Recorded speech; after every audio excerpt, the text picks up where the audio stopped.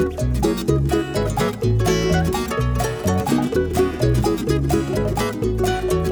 everybody, you're listening to the High Sessions Hawaii podcast, where we talk about everything local and beyond. I am your host, John Yamasato, and joining me today is Kyle Shimabukuro. How's it? Devin Nakoba. Sorry, I was watching Devin play Pokemon on his Can you say that last name a little bit less like a Japanese person? Yeah. Joining me today, Kyle Shimabukuro-san and Devin Nakoba. Oh, not like that, but dude, what was that? What was that? I don't know, it's just the way it came out of my mouth. You want to start again? Let's do another take. No, that was awesome. Just And Devin let it wash Nakoba. over us, because that was funny. Hi, how are you? All right. Okay. Before we begin, let me remind all of our listeners of the ways they can stay in touch with the show. There is Facebook, Instagram, and Twitter at High Sessions. Then you can go to SoundCloud, YouTube, or Apple Podcasts to download the show. When you're there, rate us a 5-star or just make a comment or let us know you're out there, because who knows? We don't know, who's listening to this channel. Yeah. And of course, we really don't. Yeah. And of course, you can email us at highsessions@yahoo.com. Of course, if you'd like to help the show, get more music on the channel, please go to patreon.com, Patreon, and donate. There you will get more involved with the show and help determine who and what is filmed. We will be working on something else too. I don't know how to do this, but there have been people who have either come up to me or wrote me and said, I want to do a one-time donation. I'd rather not do the Patreon thing. Is there a way to do that? And right now there's not, but we got to come up with something so that people. If you want to give us money, we will figure something out. Yeah, we'll figure out something for that. I'm thinking of Don't you worry.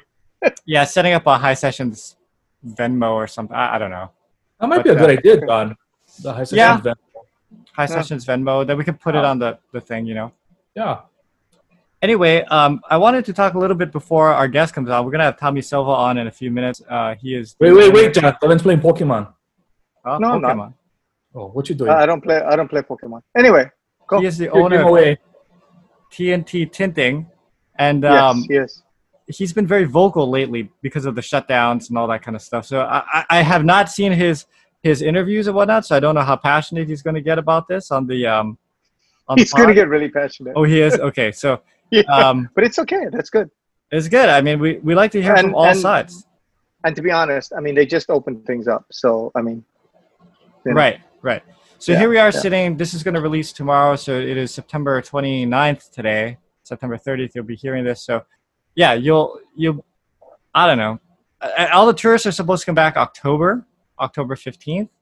So that should be interesting. I know that they have some kind of testing that they're supposed to do. Next week's guest, hopefully, is going to be Lieutenant Governor Josh Green. So he can give us some insight on what the state is doing to try to, have people start coming back. Although it's really weird to me that it's such a quick turnaround, from complete shutdown to, hey, now we're going to allow tourists coming in. I'm not saying one way or the other, but. So they've had this plan in I guess formulation for a while now. So it's just now they're finally our numbers are, because it had to be an even, not an even match, but it had to be a combination of us having low infection numbers with the testing being correct and having it available. Because at the time it was like, we were thinking about doing it and all of a sudden our numbers went, well, shit, okay, we can't do it now. And then the numbers started to go down, but then they were trying to figure out what was happening with the testing because everybody else was needing testing. And that was causing a problem as well. So they're saying that there's going to be another upswing in numbers on the mainland, but we don't know. I was reading this article about in Germany, they're using virus-sniffing dogs at the airport. Yeah, I heard about that. I was like, what? And supposedly these dogs are more accurate than the saliva test. They can smell like up to so many viral particles per, drop of whatever. And it's actually more accurate. So they just get you, and I forget. So they stick the dog on them, the dog bites them and drags them away? No, I think you have to, they wipe something on you and then they have the dog smell that or something like that. I don't think they go up to you and smell you, Okay. Yeah, I don't know, man. If it's that accurate and it works, I don't see why we don't do more of that, Because you got to get the trained dogs. Yeah, just get these dogs trained up, man. I like dogs. I don't mind if they're around, like, before you go into Safeway. They just kind of sniff you, and then you go into Safeway. And that way, everybody's always being sniffed, and knowing what's going on, and it's good. Smelling people is good. Yeah. People always get sniffed. That's always a plus. So, I think between testing and I don't know. I'm not super excited or have a lot of faith in this vaccines, but I think extra testing and the dog sniffing and, just preventative measures and then just overall care, I think is going to be what gets life semi back to normal. What we should do that make you happy is just round up all the cats in Hawaii Kai that's stray, teach them how to sniff, put them to work. And that would be such, I don't want to say ironic, but if cats saved us, then that would be something. Yeah. Stray cats. They would hate you though, man. But the cats would just be like, "Ooh, that's the guy that's trying to get rid of us." They're gonna nab him every single time. They're not be all mad. For those of you who don't know what we're talking about, you can refer to the few first podcasts where I did my thing about people who feed feral cats. And I guess it's not even the cats. It's why do you feed feral? Anyway, we're not going to go down this. Let's not go down that road again, please. Okay, so the listeners have questions for us. Well, we had one question, and I wanted to get to this because it was just a topic. This is completely off topic of anything we've ever talked about, but I had no idea what this person's talking about. So Renee writes in that she remembers a small movie theater with leather lounge chairs that would show old movies in Kaimuki. Movie museum. Yeah, movie museum. Okay, so you did say something about the movie museum, and she was saying, does that still exist? Is that still there? Last time I went, it was still there. It's still there, but they're not open. They're not open anymore. I mean, where is it? I've never even heard of that. Right next to Pietro's in the bank. You know where the tuxedo place was? Where you rent all your tuxedos before weddings and stuff? That's where I got my tuxedo from. Was it After 5? No, After 5 was a bar. No. Was it tuxedo place called? I forget. A special day or something like that. I forget what it was. Yeah. They're right next door. You should know, Kyle, because you had to get that tux for my wedding. I used to walk in there. I knew my size already. I had you again. Why do you been on many weddings? He's been on many weddings. Oh, he has? For whatever reason, Kyle is always the go-to guy when you want a best man, when you want somebody you want. I have no idea why, because Kyle's also the one who everybody goes, hey, you got to be brutal, right? You're going to be mean now. You're going to say something mean now. And then he always delivers. So, I don't know. But every single time, Kyle gets asked to be on the I almost said court, is almost always asked to be on the wedding party. Either that or MC before too, but... Yeah, but you're not going to tux for him. Now it's gone. Now those days are over. All our friends got married, had kids. Now we got to be emceeing funerals and stuff, which is sad. Yeah. I can't remember the last time I've been to a wedding, and now I feel like if I were to go to a wedding, I'd be one of those guys that as soon as the money dance starts, I'd be like, okay, let's head out, He's just sliding outside. That's when everybody leaves, right? They get the first dance going, and everyone starts standing up in line for money, and then bam, that's when you're out the door. Yeah. I think if I went to one now and a friend's getting married, I would enjoy it a lot more because it's been a while. But not only that, when we were going to all those weddings, it was a bunch at the same time and the same year. And you kind of just like overworked with, going to weddings and stuff like that. Now, if it's spaced out, it would be a nice get together, actually. Plus it was expensive, man, because you're like, I gotta give money. And we were all young and didn't have any money. So it's like, sorry, boo. You're not getting very much money. Then we'd go to Vegas, though. That would be the fun thing for the bachelor party. Yes, that would definitely be the fun thing. We never did do that for you, did we, John? No. Bummer. But I did go to Vegas for kind of a you had your own. Yeah. And you never invited us, but that's okay. Whatever. I'm not hurt. It was a good time. But wait. So back to the original question. So that movie museum still is there. It's just not open? Yes. Kyle is right. I see the stuff in the window, and they still have a marquee and whatnot, but I don't believe they're actually open for business. And they would show old. They wouldn't show new movies. No, it was all old movies, and you could actually rent it because it was only like 18 seats, I think. Kyle and I walked in there one time. It was only like 18 seats, and you could walk in. They had the seats all. And the funny thing is, the way they have it set up is kind of how like Consolidated and stuff has it, right now at this moment. So they were kind of ahead of their time because this was, gosh, what, 15 years ago, 20 years ago they started doing that. So interesting. Yeah. We peeked in. I think we were on our way to the bar over there, yeah, Dev, and we peeked in one night. We're like, hey, what is this, bro? We walk inside, we're like, and they're like, oh, hi, do you want to? Oh, no. We just like walk around.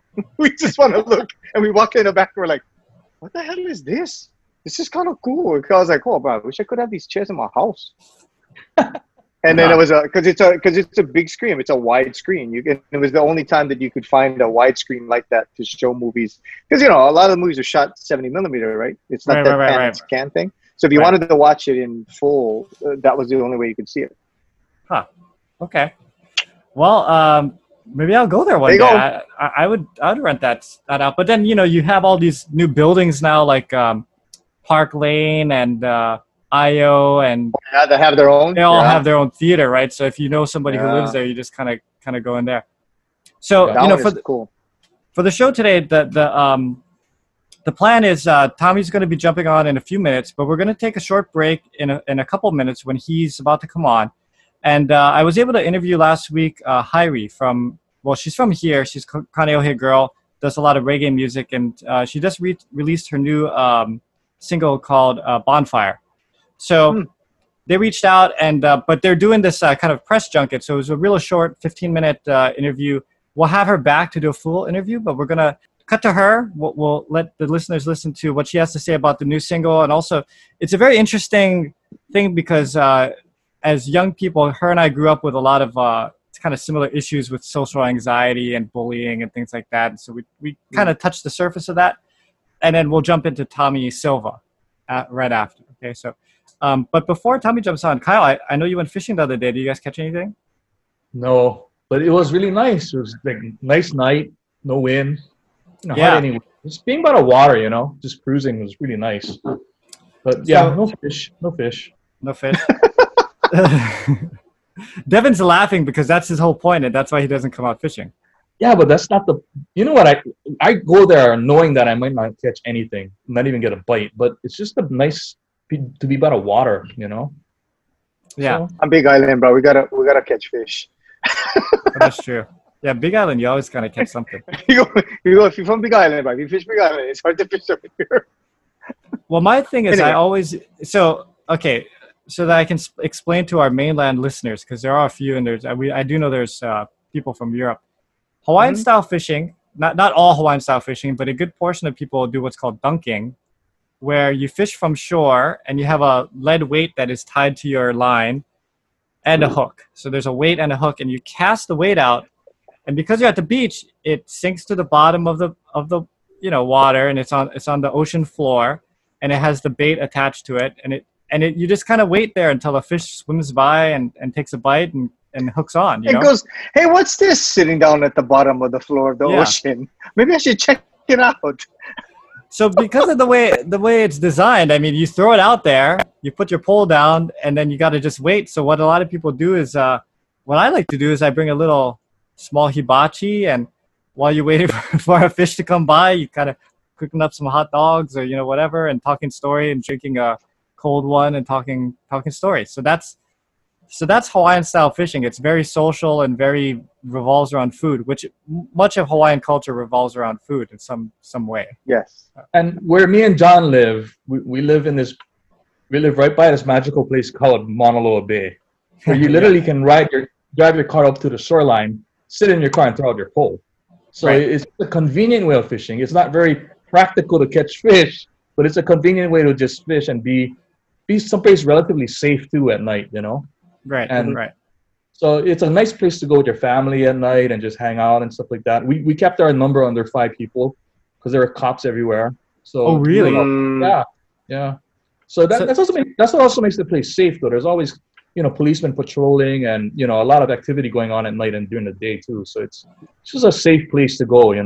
It's not a productive place to go to catch fish, but it's a safe place to go out for real. Yeah. Yeah, half the battle is the company, right? Yeah. That you're spending with people, because to me it's similar to playing cards.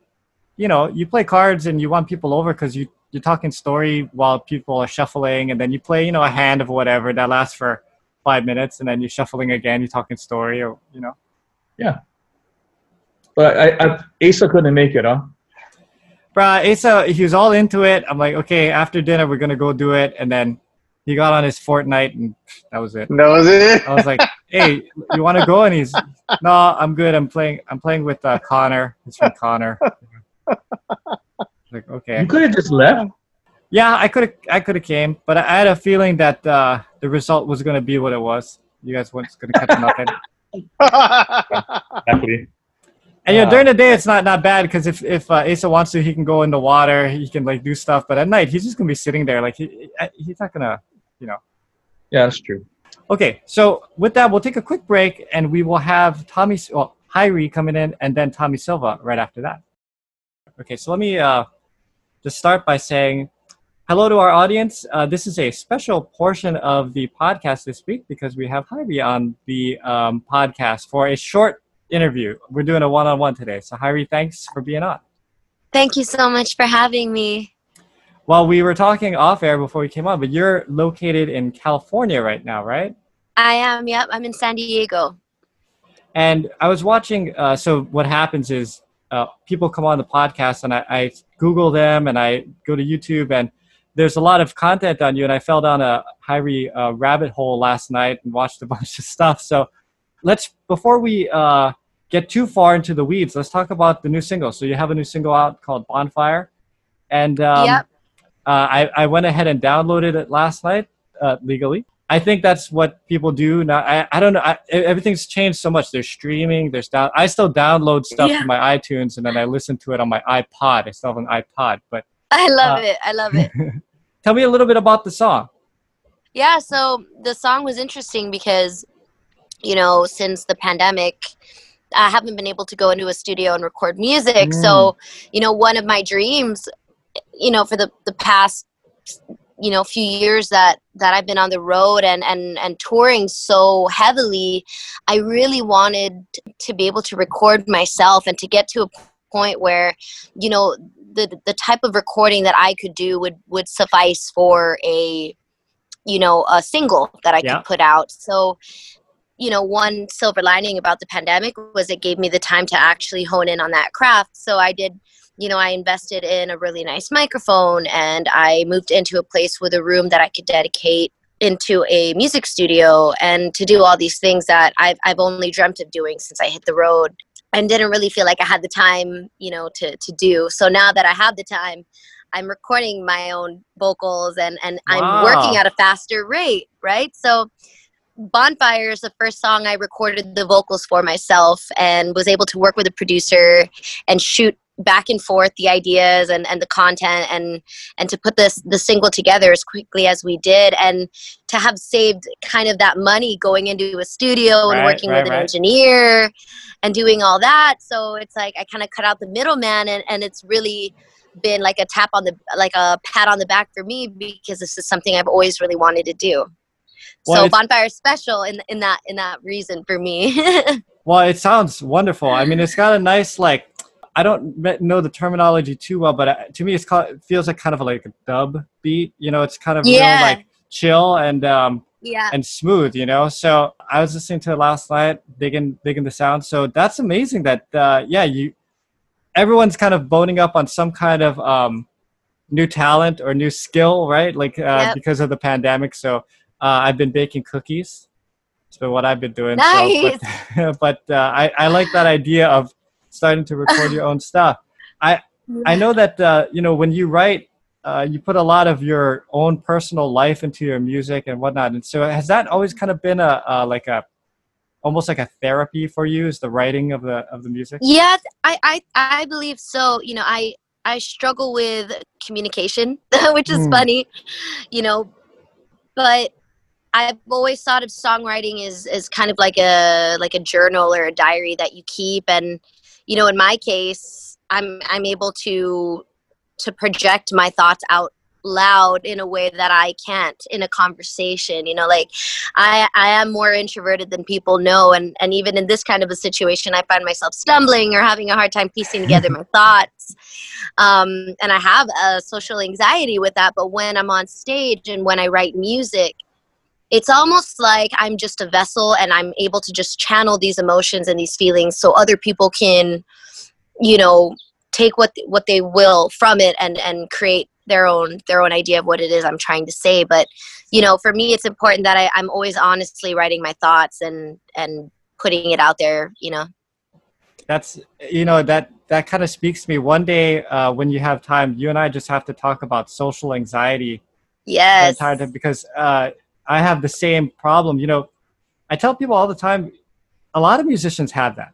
And I think that's why they become musicians, because for me, when I was younger, like you'd get invited to a party or some kind of event, and I always feel very awkward just going into an event and try to mingle and talk to people. But if I have something to do, then it kind of gives you a way to kind of break conversation. And so if I'm going there because I'm playing music, then that gives me like something to do at a social event versus just standing there and being social. Like if I just had to stand and talk to people, it's really weird.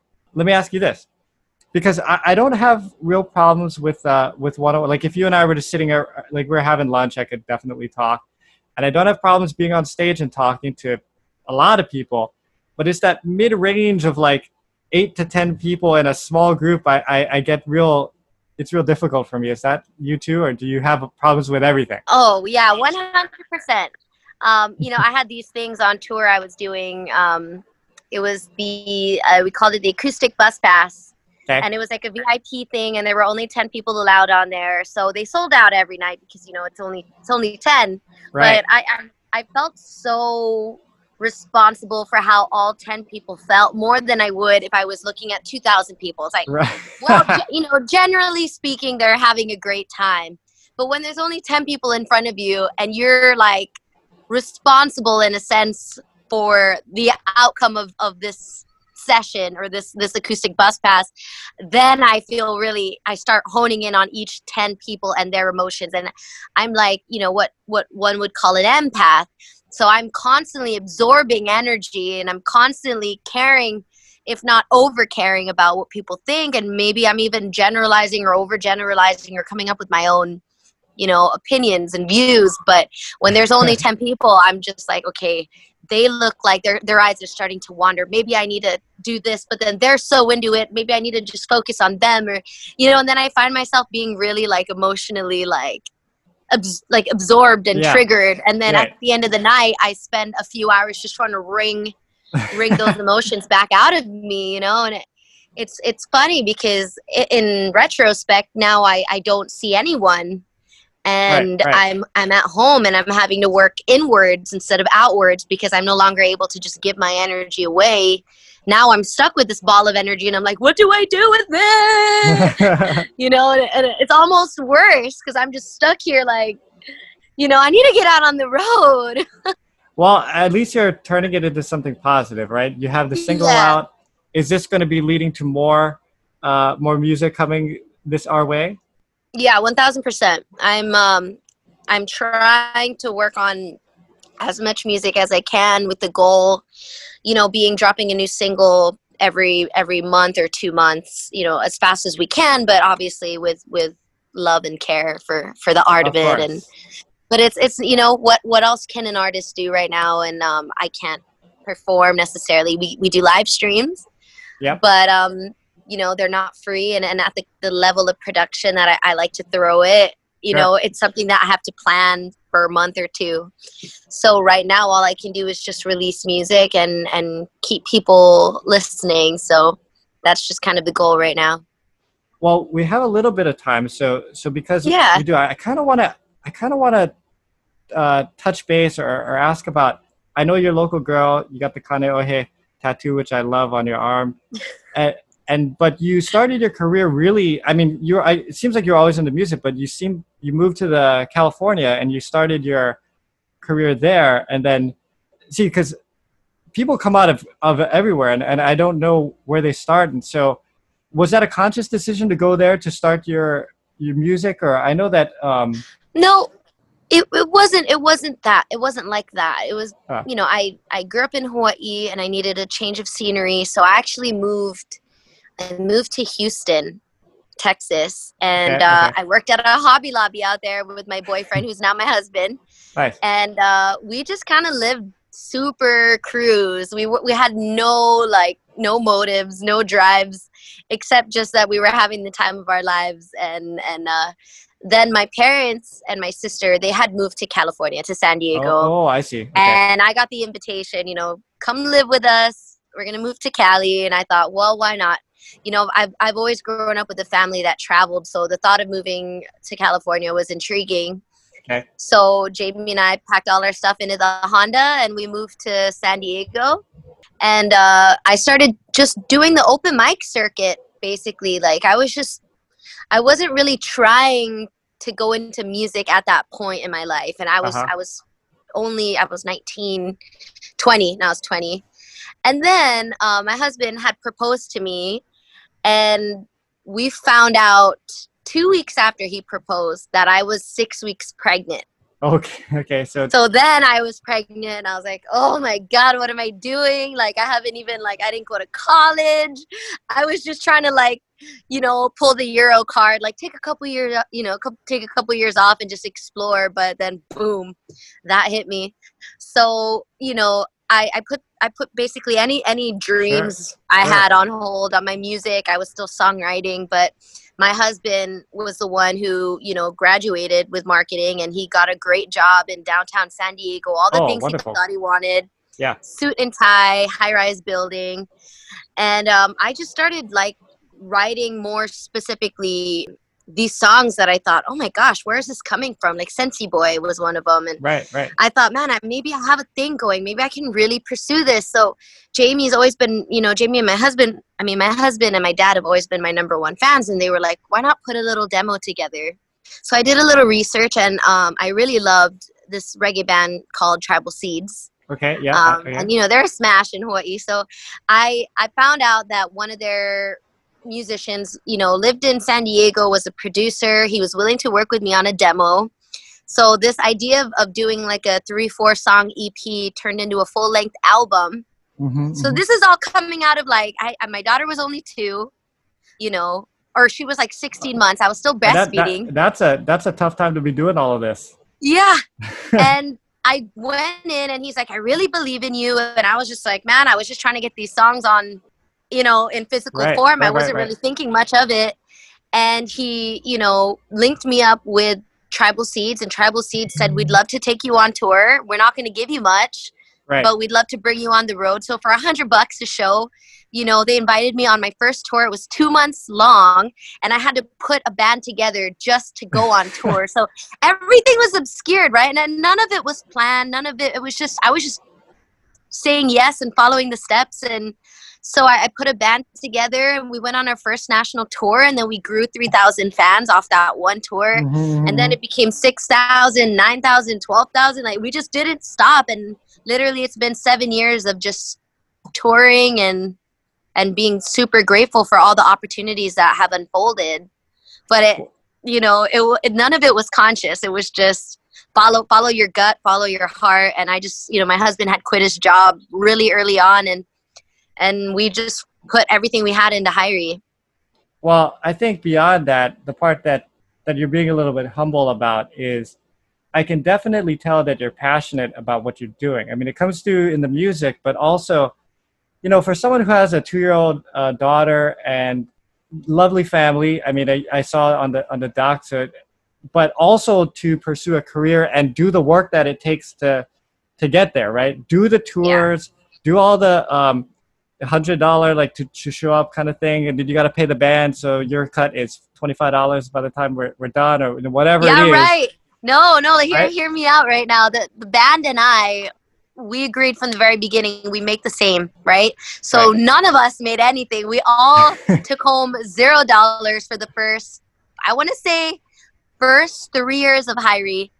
0. The only thing we did was we never paid for our own hotel rooms. And in the beginning, we had to pay for our own food. But about after the 3-year mark, we started making $25 a show. And that was just per diem, right? That was just food. Then it was 50, 75, 100. I swear to God, we're not that much further now. We're at 175 each when we go on tour. but everything is covered. And when we do private shows and everyone makes a bigger amount or this or that, but you know, yeah, it is insane looking back. And even now, like, yeah. But for you to do all that hard work, like I said, I mean, there's a lot of people that don't want to do it, you know, or they're going to say like, no, I got to get paid X amount or whatever. But yeah, you know, the first few years, you're building your audience, you're building your fan base, and just sharing the music. And then when the audience understands that you're passionate about what you're doing, they'll come out and support you, you know, and that's when it all kind of kicks into gear. So it's just super nice to see that happening for you. Thank you. Yeah, you have to really make sure that the people in your circle, your band, your management, your booking agent, that everyone truly believes enough in what's coming, so that they're not constantly milking the present moment. Like, oh, you know, this, you know, like this live stream that we recently did, it was a pretty high production. And I was like, but you know what, the value is going to pull through. And we were just hoping to break even at that point. And we did. But if you look at what we spent, it's crazy, because, you know, people would think, why would you go that far? And it's like, well, because you're creating something that's going to be really emotionally powerful. And I think that's what people need right now. Yes, I could just throw up a iPhone camera on a tripod and do a live stream, and it'll be cool, you know. But when you bring in videographers that are passionate, you bring in a lighting crew that's passionate, a lighting company that's your biggest fans that are willing to give you something that they would throw up on a festival, you know, and then like you go to the local nursery and you pick up all these tropical plants and you know you can't return it, so kind of winning. But you know, the little things, it adds up to something that's even bigger, and that's what I think is when you're planning for the future, when you're seeing the bigger picture, you cannot take from the little things, you know. Yeah. Well, it all shows in everything you do. I mean, it's super impressive, and we really enjoy the music down here back in Honolulu. So I know that you have a heart out. So let's see, where can people find you? Let's give a. So the single is Bonfire. Where can people download or support you with that? So definitely, we have a music video coming out pretty soon, really soon actually. But if you would like to support, just, you know, not even pre-save, it's out already. Just add it to your playlist. You can download it. It's on all the outlets: Spotify, Pandora, iTunes, Apple. Yeah, I feel the same way sometimes. I'm like, how do people even download their music? Yeah, who knows, right? Yeah. But but you know, all those ways, and I still run all my social media platforms. So if you hit me up on Instagram, that's me. Facebook, that's me. Like, yeah, I'm still very heavily, you know, involved and independent. So any support goes miles for us. And it's at Hirie at both, right? Hirie Music, yeah. Hirie Music, HIRIE Music at Facebook and Instagram. Okay. Yeah. Thank you, Hirie, for coming on, and we really appreciate you just spending some time. And we will have you back one day to do a full hour-length podcast. Very soon. So we'll say aloha to our listeners. Thank you, and we'll be back to our show in a second. Okay, we're back here with Mr. Tommy Silva of TNT Tinting. Tommy is the president and CEO of the company, and started the company back in, I believe, 1982. So it's been a little while, but I can say that I was around back in 1982. So I've been around as long as TNT Tinting. But a young pup. Yeah, that's right. But they do all kinds of tinting. So whereas a lot of people think about the automotive tinting, right? But you guys also do commercial buildings, things of that nature and whatnot. And I had a couple of business questions just because I like business topics. But, you know, for you, I guess let's start with just how you're a local boy, right? Born and raised here? Born and raised. Third generation, born and raised. And did you start, I mean, was it like one of these guys that I know that do these side hustles where they do car tinting and then you just built it into a full business? Is that how TNT Tinting started? I actually started way back in high school. I was doing it as a hobby, just tinting people's friends' cars and my teacher's cars. And that's how I was passing Pro City High School, just getting my teacher's cars tinted instead of doing work. So it was a hobby. I liked doing it. I kind of just learned it by trial and error. There's really nobody doing it back then. it was not even legal yet. It wasn't even something that the Department of Transportation or anybody had their eye on. They didn't know what it was. So we started doing it as just for fun. And after I graduated from high school in '78 from Pearl City, I had 3 jobs. I was dishwasher at a smaller restaurant in Pearl City. I was working at the Aloha Stadium for Canteen Corporation, running the concessions, doing the stock and all that for all the inventory. And then I was tinting on the side. My sister saw a want ad for experienced autoglass tinter. She said, "Hey, you should check this out." So I went and I applied, and the guy hired me. And he was a guy from Canada he said he was from Canada anyway. And he had a bunch of film in his condo in university area. And he put a Yellow Page ad in the Yellow Pages and kind of forgot about it. Then the book came out, and his phone started ringing for auto tinting. So he didn't have a tinter, but he had film. And so he hired me, and I was his only employee. And that company was called At Home Autoglass Tinting. Oh. So he had a little Mazda GLC stuffed with the film. And after he came down the elevator, looked at my car the day he was hiring me, he saw the tint on my car. He gave me a clipboard and said, "You're hired. Go to these people's houses and go tint these 3 cars." So I started mobile tinting for that guy for a couple of years until we opened up a couple of shops. It was pretty funny. I came to work one day when we had 2 locations for At Home Autoglass Tinting. Okay. And I had a new boss. The guy who hired me was gone, and I had a new boss overnight. And the short story to that was the guy that hired me originally, he was here from New Jersey in the witness protection program.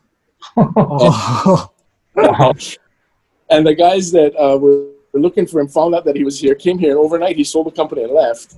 And the guy who bought that company overnight was some kind of a shady contractor, and he started taking all the money out of the company just because it was a lucrative company, and he, our paycheck started bouncing. I'd come to work and turn on the lights, and there's no lights because he didn't pay the electricity, and the phones were quiet. Picking it up, there's no dial tone. He didn't pay the phone bill. It was just a bad, chain of events that led up to me leaving and opening TNT Tinting back in 1982.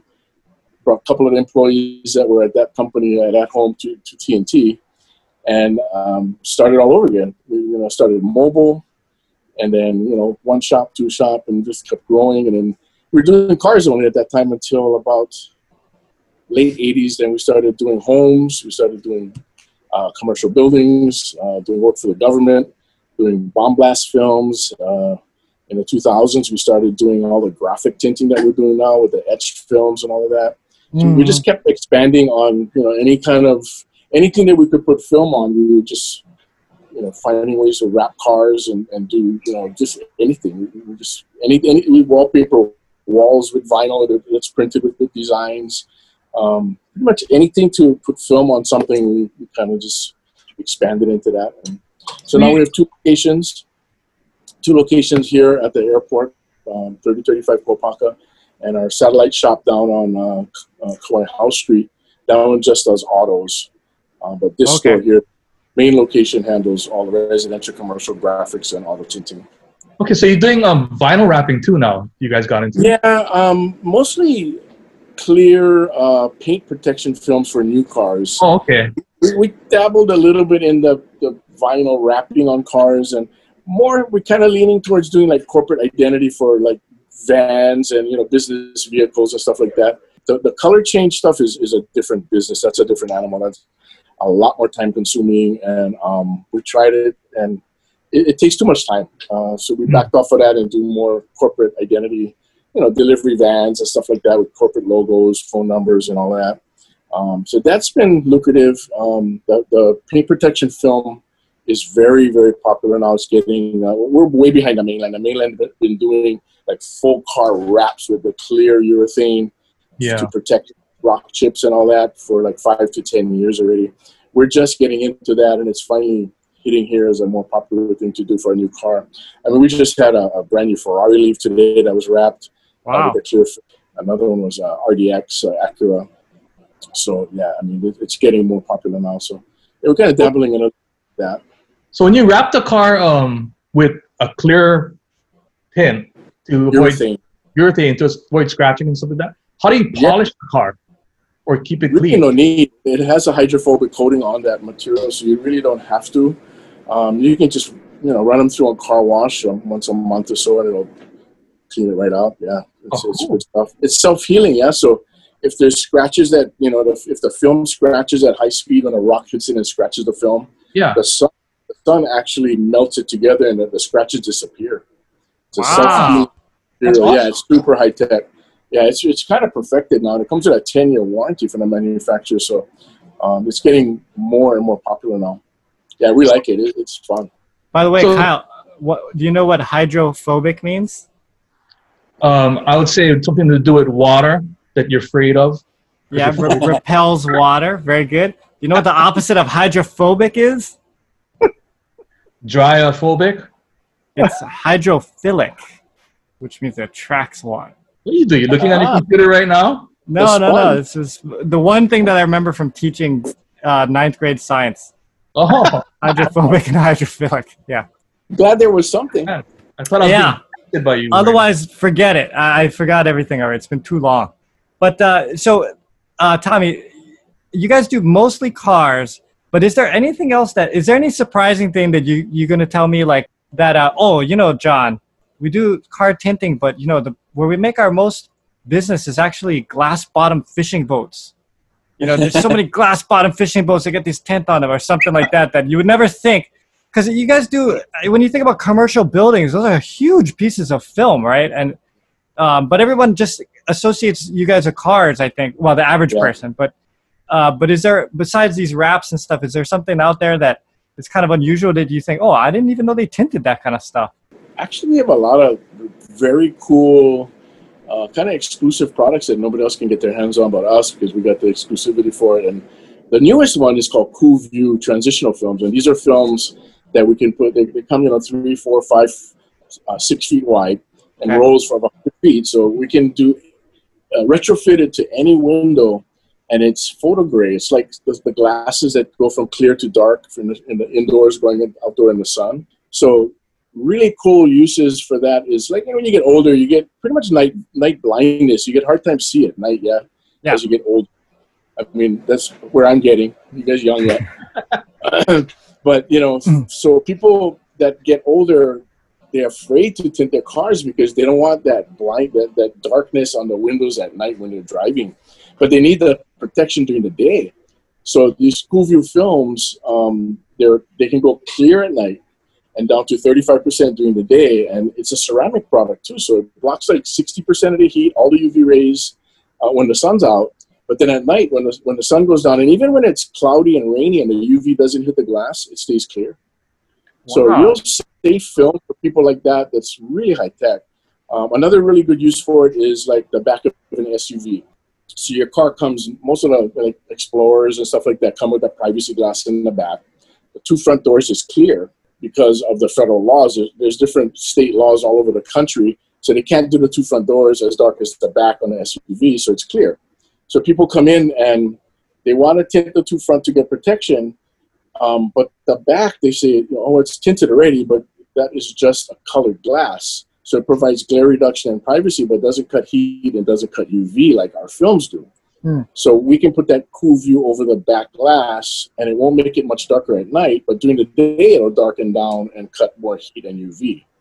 So that's another really good use for it, because if you go a long driveway and you put dark tint on the privacy glass, man, when you're backing down that driveway, you're going to take out mailboxes, garbage cans, and everything else is just history. So you can't see it. Yeah. So it's really a very cool film that we have exclusive rights to that, it's catching on, and it's something that people don't even know about that we have. I had a question about the application of tinting nowadays. Has it changed from back in the day? Because I'm a Pro City grad too, 87 from Pro City. So, I was going to Holiday Mart, grab that purple tint, unroll it and squeegee it on with soap, and the next day it would have all bubbles, and I'll be driving around my Toyota. But has it changed over the day with applications and stuff?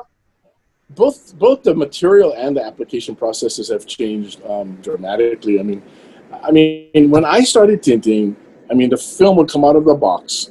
There was no liner on it. There was no adhesive on the film. You could actually put it on the window either way, but you have to mix your own adhesive, a powder that you mix. It kind of look like Elmer's glue when you're done as a mess. You have to spray it on the film with no, and put that on the glass to squeeze it, and you got this white glue dripping all over everything. So that's when I started back in the 70s. You know, I mean, the film sucked. I mean, it really sucked. And it would turn purple, like you said, in, 6 months to a year, it would turn pink or purple. So the technology on the materials has gotten to the point now where it's, it's real high-end ceramic materials that are permanent. I mean, they don't change color, they don't distort, they don't bubble, they don't peel. I mean, the films we use now from Formula One, they come with a nationwide transferable lifetime warranty material and labor. So, I mean, that's forever. I mean, it's as long as you own the car, you can move to, Florida.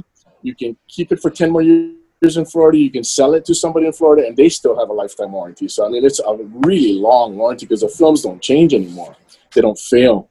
And then on the installation side, you're talking, Kyle, we used to, like you said, pull a film out, cut it, with a razor blade and squeegee it all down and all that. The only thing that's similar is the squeegee. I mean, now we just punch in, 2020 Accord 4-door. All the windows come up on the computer. You plot it how you want. You stick the roll in the machine, and the machine cuts out every single window perfectly for us. Oh, no way. That's cool. Yeah. Yeah. So very little waste. That bugger, no grumble, no complain, no calling sick. That bugger is at work every day. No ask for raises. The plotter is amazing, man. It just cuts. I mean, it would take me, if you're an expert, you can cut out a car by hand, in about 45 minutes to an hour to do it right. You stick one roll, the roll in the plotter and hit the Accord 4-door, whatever car you're plotting. It cuts it in like 30 seconds. So productivity is there. And then, like when you make clothing, you kind of group everything and you nest everything real close together so there's no waste. Yeah. I mean, we used to pull a piece of film, put it over a window, and this triangle part on the roll-up, you cut that off, that falls on the ground. Yeah. And you pull another piece to do the vent instead of using a piece on the ground. Yeah. And so, it was so much more efficient. I mean, we get like 80-85% efficiency off a roll now because of the plotters. Wow. Yeah, so, lots have changed with not just the installation procedures, but the material quality and because of just the environment is getting so much hotter and so much more humid. Films that are substandard, they really don't last long anymore. I mean, they start failing fast, and they're still out there. There's still people using and installing subpar materials just because it's cheap. And it's not film is not film. You gotta check. Did you guys do? Go ahead. No. One of the other cool things that I don't know if the two of you know, but Tommy and TT Tinting has been they've been the driving force behind why, tinting was made into a sort of a not legal, but he made it and went through all the work to make sure that it's legal, that it's. That's the part that's scary, man. But he wrote the laws and helped get everything said, and pushed everything through himself because there were other companies that weren't down for that. Let's rewind back to the at-home days, and then the last tinting days, right? About 79, 80, I started, venturing out on my own, and then I opened TNT, 82. 82, headlines in the paper, it said legislature will ban all auto tinting. Oh. So my wife looks at me, Terry, my wife, Devin, Terry, right? Yes, of course. John, I think John met Terry before too. Uh-huh. She looked at me back then and she's like, wait a minute, we just invested all our wedding money in this company because you've been tinting for 4 or 5 years, and all of a sudden we're going to open our own. And they're going to ban tinting? What the hell? So when we did our research, we found out that Hawaii was the only state out of all 50 states that didn't have an aftermarket tinting law on the books. Every other state, Michigan, Minnesota, they could be up in a freezing tundra up there, and they still had one window tinting law. Hawaii, we always 20 years behind, right? Right. So we never had an auto tinting law on the books. So what we had to do, first of all, we had to shut down because they're going to ban it. And we legally couldn't put 35% film on a car because if you don't have a state law, we found out, the law reverts to the federal, which is what they make the car at from the factory. So it's 70%, which is really clear on a 4-door car. You can't make it any darker than that unless you have an aftermarket tint line, which we never had. So we had to stop working because everything that we were doing wasn't legal in Hawaii. So I hired a lobbyist, Tim Lyons from Hawaii Business League, and we started doing research, and we found out, okay, well, we're the only ones sticking out like a sore thumb. So we drafted a bill based on Arizona, New Mexico, Texas's law. We kind of took all the best parts of everybody's laws, wrote our bills, and then we got them through the legislature, through the House and the Senate. Got it all passed through 82 to 83, that whole legislative session. It was a whole year. Got it to George Ariyoshi's desk to sign. And I have a video on YouTube about all this. It's kind of funny, actually, because right when Ariyoshi had it on his desk to sign, the day that it was going to expire and die, he was getting pressure from HPD to let it die because they didn't want to enforce it. So he didn't know what 35%, because it was just numbers on a bill. He didn't know what that was. Was it black? Am I going to sign something that's going to be detrimental to the state, the safety of the people? So he didn't know what it was. So I had our lobbyists get in touch with people that knew the governor, and he arranged a meeting for me to go down to the state capitol with my tinted car, pick up Governor Ariyoshi, and take him around downtown and drive around, and so you could see what it looked like looking out, and step out of the car and look in to see the driver. And we did that right about 5-6 o'clock that last evening before it was going to die at midnight. And he got out of the car and he said, I feel safe that this film is okay. It's not too dark. So he went in and signed it into law that day. So it would have died that night. Wow. How did 35% become the norm? How did you come up with that percentage? About 45 states across the mainland had that number already. So that was kind of accepted precedence. It was already set, yeah.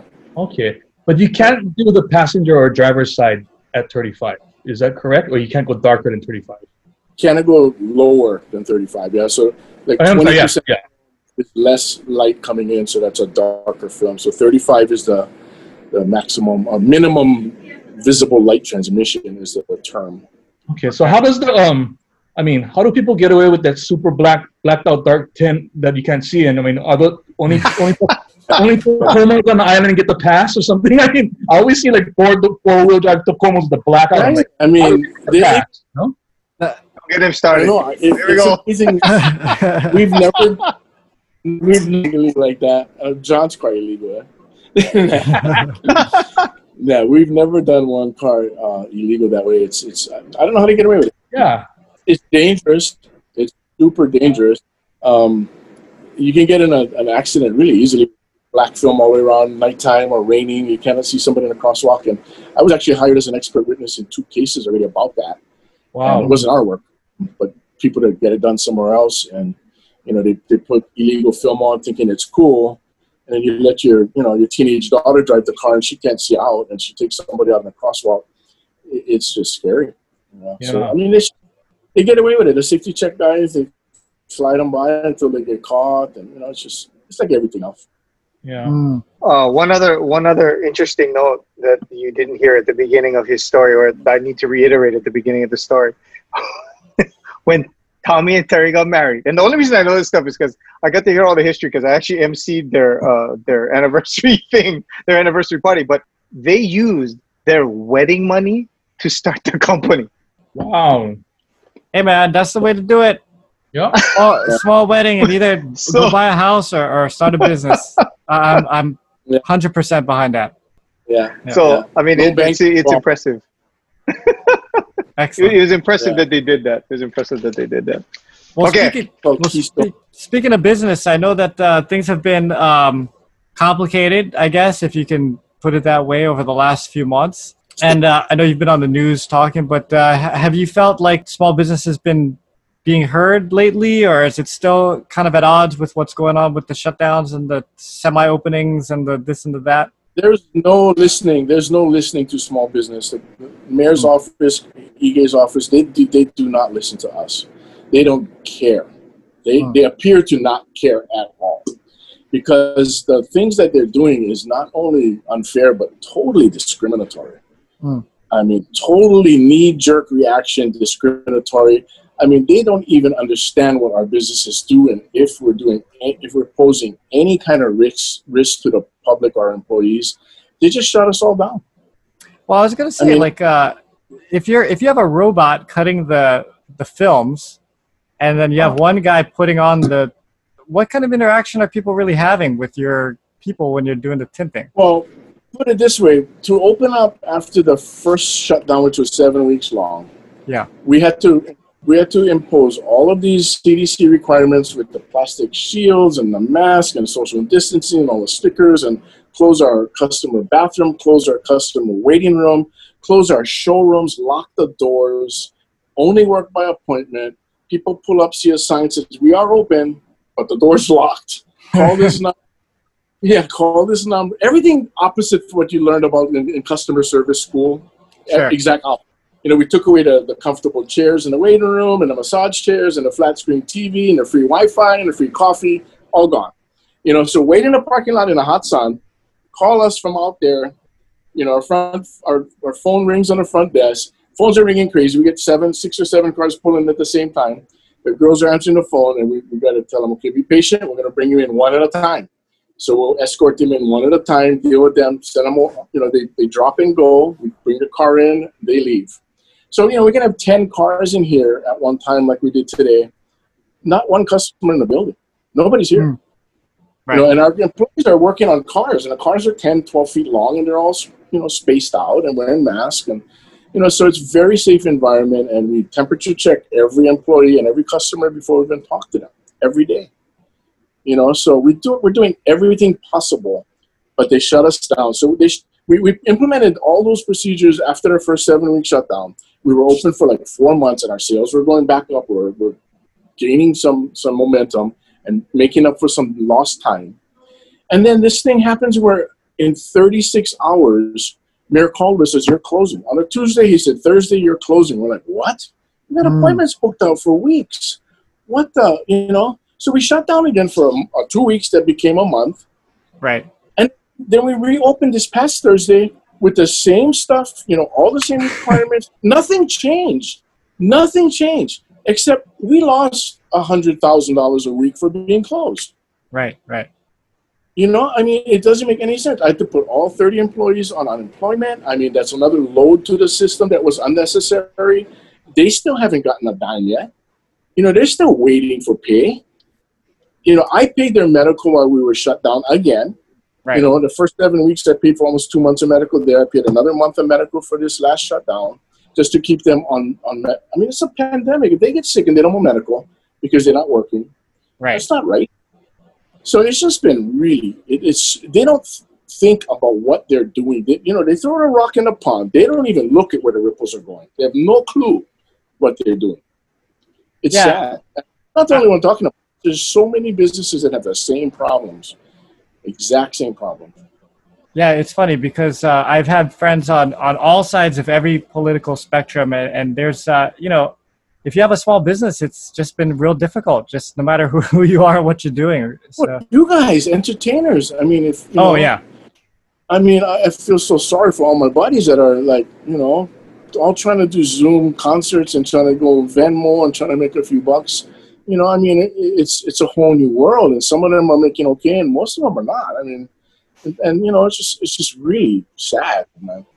Yeah, I can tell you on the music side, it is really bad. I think most guys, you know, they won't express it very well because, you know, it's a sole proprietor kind of thing too. Like, you know, I mean, so I feel like a lot of them, they're, because it's only them, they figure out ways to make ends meet, you know, but you're in a little bit of a different situation that you have employees, right? So not only are you affected, but the people that you employ then become affected. So you have a double whammy of like, I got to worry about myself, but then I got to worry about other people too, which I think is even harder. Yeah. 15,000 square foot building here and a 5,000 square foot building downtown. I guess they're going to pay rent and insurance and utilities and internet and spectrum. And I mean, everybody you pay all this stuff to for phones and all that, that doesn't go away. Right. You know, I mean, you know, so we don't have any revenue coming in, but all the bills are still coming in, and those got to get paid. Right. You know, right. the inventory that we ordered before we were told 36 hours we got to shut down. Because of the pandemic, the ceramic material that is our #1 product for cars was it was diminishing the supply on the mainland because the factories had shut down because of pandemic. So I heard about that. So I ordered a bulk because our sales were going like this during that 4 months when we'll be open after the 7-week shutdown. So our sales are going up. I'm hearing we're going to run out of material. So I'm like, okay, well, I got to grab all I can find so that we can continue growing and get back to 100% or better, because it's summertime, it's hot. We're busy normally. So I ordered 2 huge pallets of this film, one for each shop, for a total of $85,000. This material cost me, this 2 pallets. It's going to last us about 2 to 3 months, you know, in material for the cars. So they both show up, and our brilliant mayor says we're going to shut down the day we got those 2 pallets. The next day he said we're shutting down on Thursday. You know, so I had no time to sell this material. That's net 30. Right. It's due right now. I got to pay $85,000 right now for material that we just started selling on Thursday. You know, so it's very short-sighted. And my stuff is Manini. You know, right. I go and sell my film. It's not perishable. I was going to say, at least it's not like tomatoes or something. Or look at the florist, the Nabi Floral, and all those florists that brought in all these flowers, and then 1.5 days later, you got to close for a month. What are you doing? The flowers all die. You got to throw them away. You know, they had $75,000 worth of flowers come in that died. Yeah. You know, then all the fish markets and, you know, Tanioka's, he couldn't even project how much fish to bring in because, you know, he was throwing more in the dumpster than was selling. You know, so it's sad to even try and I don't know where they get their thinking from. Who are they talking to? You know, he said he was speaking to the mayor and the governor said that he had talking to a panel of business owners. Found out it was all big box, you know, Walmart executives and Costco and Sam's Club and all this kind. That's the kind of executives he's talking to. They don't have a problem. They're thriving. They're open. Right. You know, talk to the salon owners and the auto detail shops and the barbershops and the restaurant owners and the musicians. You know, talk to those guys. Don't talk to the people that are open. Well, as someone who's in the mix, I mean, you've been very vocal and out there. What kind of solutions have the business sides been proposing as far as because I'm not in there to hear these kind of things. So, like, would it be? We've proposed amongst our groups and our Be Vocal group that we have online and stuff. I mean, it's just a lot of good ideas have come from collaborating. And Charlie Iona from the Mel and Charlie show. Yeah, he came up with an idea along with a couple days before former Governor Ben Cayetano also came up with the same idea to utilize the placard system they use for restaurants.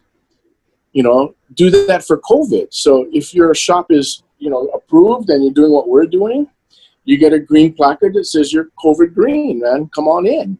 You know, if there's a complaint, somebody says, hey, man, there's 40 people in a lunchroom over there drinking beer. Hey, that's a problem. You know, there's a party. You know, give them a yellow placard and say, you need to stop that. You know, fix it. You got 24 hours. And if they don't fix it, you got a red and you're closed. You know, close that business. Don't close all businesses because the mayor had a luncheon that screwed everybody up. Right. You know? Real. I mean, that's the facts. I mean, they have not fessed up. The mayor's office and the governor's office has not admitted any wrongdoing to the contact tracing thing yet. They blew that. They're supposed to have 200 plus contact tracers. When that whistleblower came out, there were 9. 9. The governor has $300 million in CARES Act money to help businesses right now. Not using it. He's going to end up giving it back to the federal government if he does not utilize it for something. He's sitting on it. You know, there's no apology or anything about the poor enforcement for the 14-day quarantine. That's a mess. People are coming in saying, yeah, going to a hotel, and the next day they're out at the beach. Nobody's checking on them. Yeah, you know, so if they did their jobs, we would not be in the position we're at now, where all these businesses are folding for good. And yeah, and it's happening. I mean, it is. Yeah, you're starting to see more and more of it. I thought at the beginning of this thing, you know, I think, you know, Hawaii's pretty conservative state as far as people here, they don't leverage themselves too much, at least from my experience on the real estate side. And so I thought, okay, you know, if this is a, you know, 2-3 month kind of thing, but here we are month 9 or, you know, whatever it is. 7-8 months, yeah. Yeah, so even the most conservative analysis would be to have, you know, 6 months of cash reserves in the bank. But when you're on 9-month line, that's kind of the death blow there. Kyle, I know you have thoughts on it as well. I don't know if you want to speak up or you're just going to take a sideline on this one. But he just wants to listen to Tommy and go, yeah. I agree with everything. I'm agreeing with everything Tommy says, and you know, he has the platform right now to talk about his, you know, his concerns and stuff. And I support you 100% in what you just said and the problems that you're going through. I think what people really don't realize is when we do get the green light to open in a bunch of in retail stores, you don't understand that the law now, we got to operate at 50% capacity because of the space. And when you already locked into a lease where your square footage is locked out to so many amount of money per square foot you need to sell to keep your lease going and your bottom line, it's hard either way. Like, they mandate the landlords drop their rent by 50% to accommodate. It's only fair. They're not going to do that, you know. A little bit. Yeah, and I told my friend this the other day, and he's like, "Well, how do you feel?" And you know what I feel like? I feel like if you're in a boat and you get a heart attack and you fall off, and somebody chose you a life preserver, well, that doesn't solve anything. You're still dying of a heart attack. But then there's Ian Caldwell with the anchor going, "Here, catch that." Yeah, exactly. So when you get this little bit of push that say, "This can help you out," and you go, "Fuck no, it ain't gonna help us." Wait till reality sits in and you tell us open, and then we gotta deal with that, you know. So everybody's worried about, to me, the short-term fix, but there's a long-term damage that's been done that none of the small businesses can recover from this if we don't figure out how we're gonna live in this new world and how we're gonna cope in this new world. You know, it's super hard, and I feel for Tommy because, you know, he has not only his family to support, but a bunch of employees too to support on top of that, you know? And this state not helping us out. Huh? I get lifers over here. I get guys that have been here 30 years, 36 years. I get my administrative director been here 30 years. My lead guy on my flat glass crew that does the residential commercial, Alan, he's been with us 33 years. You know, my graphics manager, 21, 22 years. My graphic designer, 16 years. I mean, you guys been here decades, man. And I see it on my side. The clothing industry is suffering. All my friends who own brands, how are you going to survive this? You know, it's already tough, you know, when you're competing with big box stores selling. We sell clothes. We sell T-shirts. Why? We can't stay open, but you can go to Costco and get a shirt for $9.99 over there if you want to shop and you need a T-shirt. What makes you think that they're going to come now and spend money on and that was the thing that was so discriminatory. You know, if they're saying that Costco, Walmart, Sam's Club, all those guys can open because they're selling essential items like food and prescriptions, you know, medications and all that, that's fine. But rope off the furniture, rope off the clothing, all that stuff, and close that down just like they close you guys down. Yeah, I thought the exact same thing to my wife. Why don't we see this and the mayor and the governor don't see this? What the hell? What the hell? How can you let one business thrive while you just handcuffing entrepreneurs that got their mortgages tied up in their business and their whole family life savings just getting burnt up? Yeah. And you go to Costco, you're going to line out the door in the parking lot like it's Disneyland, like that. Yeah. What the hell? How do you not see that is wrong, illegal, and discriminatory? Yeah. I mean, even for your car stereo electronics, you know, those mom and pop stores that sell those things, they need your business, but they can't open. So you're going to go Costco, you're going to go Walmart or Target and buy your car stereo there, your electronic equipment there. How does that make it fair? How is that fair for Hawaii people and how is that fair for small businesses? It's not. And I don't know how we're going to get out of this, you know? I'm waiting for somebody to grab a lawyer that is willing to stand up and do a big class action and go after these guys for like losses, man. I mean, this is billions and billions of dollars in losses that they're causing and knowingly causing. They know these problems are existing and happening, you know. And then you look at the risk. There's a risk, of course. COVID is bad. It's very contagious. You know, people die from it. But look, I mean, the people that are dying are in the care homes. People that have underlying, you know, very few people that are healthy, like, you know, Devin or John or Dr. Green. You know, hardly anybody that gets it that's not in those categories have a big problem with it. You know, Dr. Green was down for 3 or 4 days and he's working. He's still working. You know, he's recovered. He's doing well. Great. Okay, so now we should all know that, you know what? Let everybody go back to work that's healthy and young. And the older people that are in care homes, put up a big wall around that and make sure that they don't get infected. You know, that's where they should be focusing is the high-risk category people and groups. It's not my shop. It's not the salons. It's not the people doing nails. You walk in a place that smells like a hospital.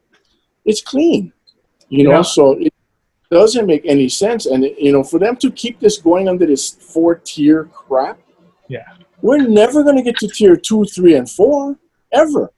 No. It's not laid out mathematically right. It's not going to happen. And the numbers are all false. Where's the number? Who's the source on these numbers? They keep changing. From Friday to Saturday, 4,629 people were released off the list. We went from 6,000 something people infected to 1,200 overnight. Well, yeah, I don't think that's why they designed this 4-tier thing, because we have so many people infected. What we don't now. We have 1,200 people infected or active cases. Maybe we should be at tier 4 today and let these people open up so they can survive. Yeah. Crazy. What's scary is, what really scares me is when I watch the news and I see people like you, Tommy, and people like Matsumoto Shave Ice, who are good friends of mine, and people and Highway Inn and all these establishments. Oh man, I love Highway Inn. Like Leaky Drive-In, all these things. Pillbox, Kaimaki. Hard House. Maniacs, Kaimaki. Gecko Books, Kaimaki. Everything that was established in Hawaii and has generations of people running that business. Kimchi too. I just ate there the other day and I was talking to Jimmy about the hard times they were running, you know, ran into to stay afloat. When you see these prominent small businesses having problems, where does that leave everybody else, man? Yeah, and we're the successful ones that lived through this for decades. When Hawaii, I mean, if you read PBN anytime, you know, in the past, Hawaii is the #1 worst place to do business in the United States. Number one. And we're #2 in the world behind Tokyo, Japan. You know, so we made it, you know, 2, 3, 4 decades, all these businesses, some 5, 6 decades that have closed. So, you know, that tells them that, you know what, we made it to all these landmines and survived. This virus comes, and the way they handled it was enough to kill these businesses that made it through everything else. I mean, we made it through 9/11. We made it through the whole collapse of the 2008, 2009 financial situation. We made it through bird flu wars. We made it through hurricanes. What was that, John? Bird flu. Bird flu. It had an impact. People stopped coming for a bit. Yeah. Don't laugh at my bird flu. This is such an unusual situation because back then, we were never told to not sell or open to try to recover. Right. And when we failed, it was our fault only. We ran the business wrong. We made bad decisions. We ran into the ground ourselves. It's all to blame on ourselves. Right now, we're just handcuffed. And the government makes a decision on whether we can survive or not. And that's where I find frustration in it, you know? That was one of my very big points in another interview I did. It was like, this phone doesn't stop. It was like, you know, entrepreneurs have this burning desire to succeed. And if you put them in a room and say, you can't get out of this room, you see one crack, you know, like coming in, you're going to go, you're going to get out, you're going to do it, you know, and the government is now taking away our drive. I mean, they've closed us down, and for the first time in my whole career I've been doing this 40 years now, first time I ever cannot make a decision to fix and save my business because I cannot. Yeah. You know what I mean? I mean, right now, luckily we are open, but all my friends that are in, tier 2, 3, and 4, they still get handcuffed. They still cannot do anything to control their business and make it right. Yeah. They're stifled. Yeah. With no support. Right. There's no support too. The first time around, the 7-week shutdown, we had PPP loan, EIDL loan, all that is gone. I mean, I paid my employees, I paid their medical, all that stuff. That's gone. We spent that in 8 weeks. It was poof, gone. Okay. Happens again. Oh, no help this time, but we still have to close. It does not make any sense. They did this on a whim without researching anything, and now we're having all these businesses shut down for good. Terrible. Well, they should be ashamed of themselves. They should recuse themselves out of their offices. Well, it'll be interesting. When is the next election? 2 years from now? Well, the mayor's one coming up in November. Oh, coming up. Oh, all right. Well, we'll see. We'll see what So, happens. All right, I don't follow politics too much. John's been paying attention all this time. The governor's in 2 years, which, if he still does what he's going to do for the next 2 years, Oahu going to look like Kaho Olave, bro, in about 1 more year. There's going to be buildings just falling down. Nothing's going to be left. Yeah. John, we need to vote. We need to make a change. Yeah. We need to fix Everybody. the broken. And we are broken, bro. This whole state is broken. We need to fix it, man. We need to vote correctly. Get people out. Put the right people in. Yeah. For real. All right. Career politicians, they don't care about us. Well, we're going to this is kind of a hard tangent, but because of our timeline, Tom, if you don't mind, we're going to move to a music question real quick. Sure. Wow. Okay. I get to we go through all that, and now I get past the question. We're going to do this. We're going to do this music question. Patreon. We'll do that. Huh? Are we going to do that Patreon, or are we going to do after, but we do the music question first, and we're going to go into Patreon. Go, Deb. Okay. So I don't even know how I'm supposed to ask this question after all of that for the last 20 minutes. I would try. So, Tommy, we ask everybody who comes on the pod if they can give us 3 Desert Island discs. You remember those, right? So your 3 Desert Island discs. Your three albums by artists that you would take with you to a desert island. So if you get stuck on a deserted island, if you're stuck on a deserted island, what are the 3 albums you would take? And they cannot be greatest hits albums. They got to be 3 albums, whatever you want. And the thing is too, I know you're gonna have a hard time because you're friends with like every musician in Hawaii. I know. So, don't get yourself in trouble. Yeah. You don't have to say Pure Heart too, Please do not. Please do not. Let's just say that's included already. Kalapana got to be one of them. Okay. Very good. That is a good. I don't know which album, but maybe choose one song and we'll name the album. One song from Kalapana. Yeah. Lost Again. Since you go on That's Kalapana 2. That's Kalapana 2. Okay. So Kalapana 2. Okay, that's good. I like that. Yeah. And then I don't know. I love my Carlos Santana, man. I gotta have his.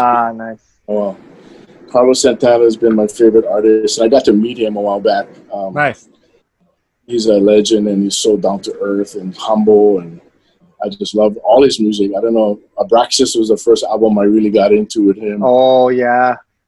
That way back, Jingle and Evil Woman on it. All those older songs. I think his Smooth album was probably the best album that I really got into after. Okay. Yeah, that's a good one. Yeah, so both of those are really good. But then the third artist, I don't know, man. So many out there. Why are you laughing? Because I see you going, okay, who can I say and not get in trouble with the other ones? Because you could say Kapena, but no. But then I know, he said Kapena, but Manao Company. I know Fiji's music is always very fun too. Fiji, good brother also. Okay. So,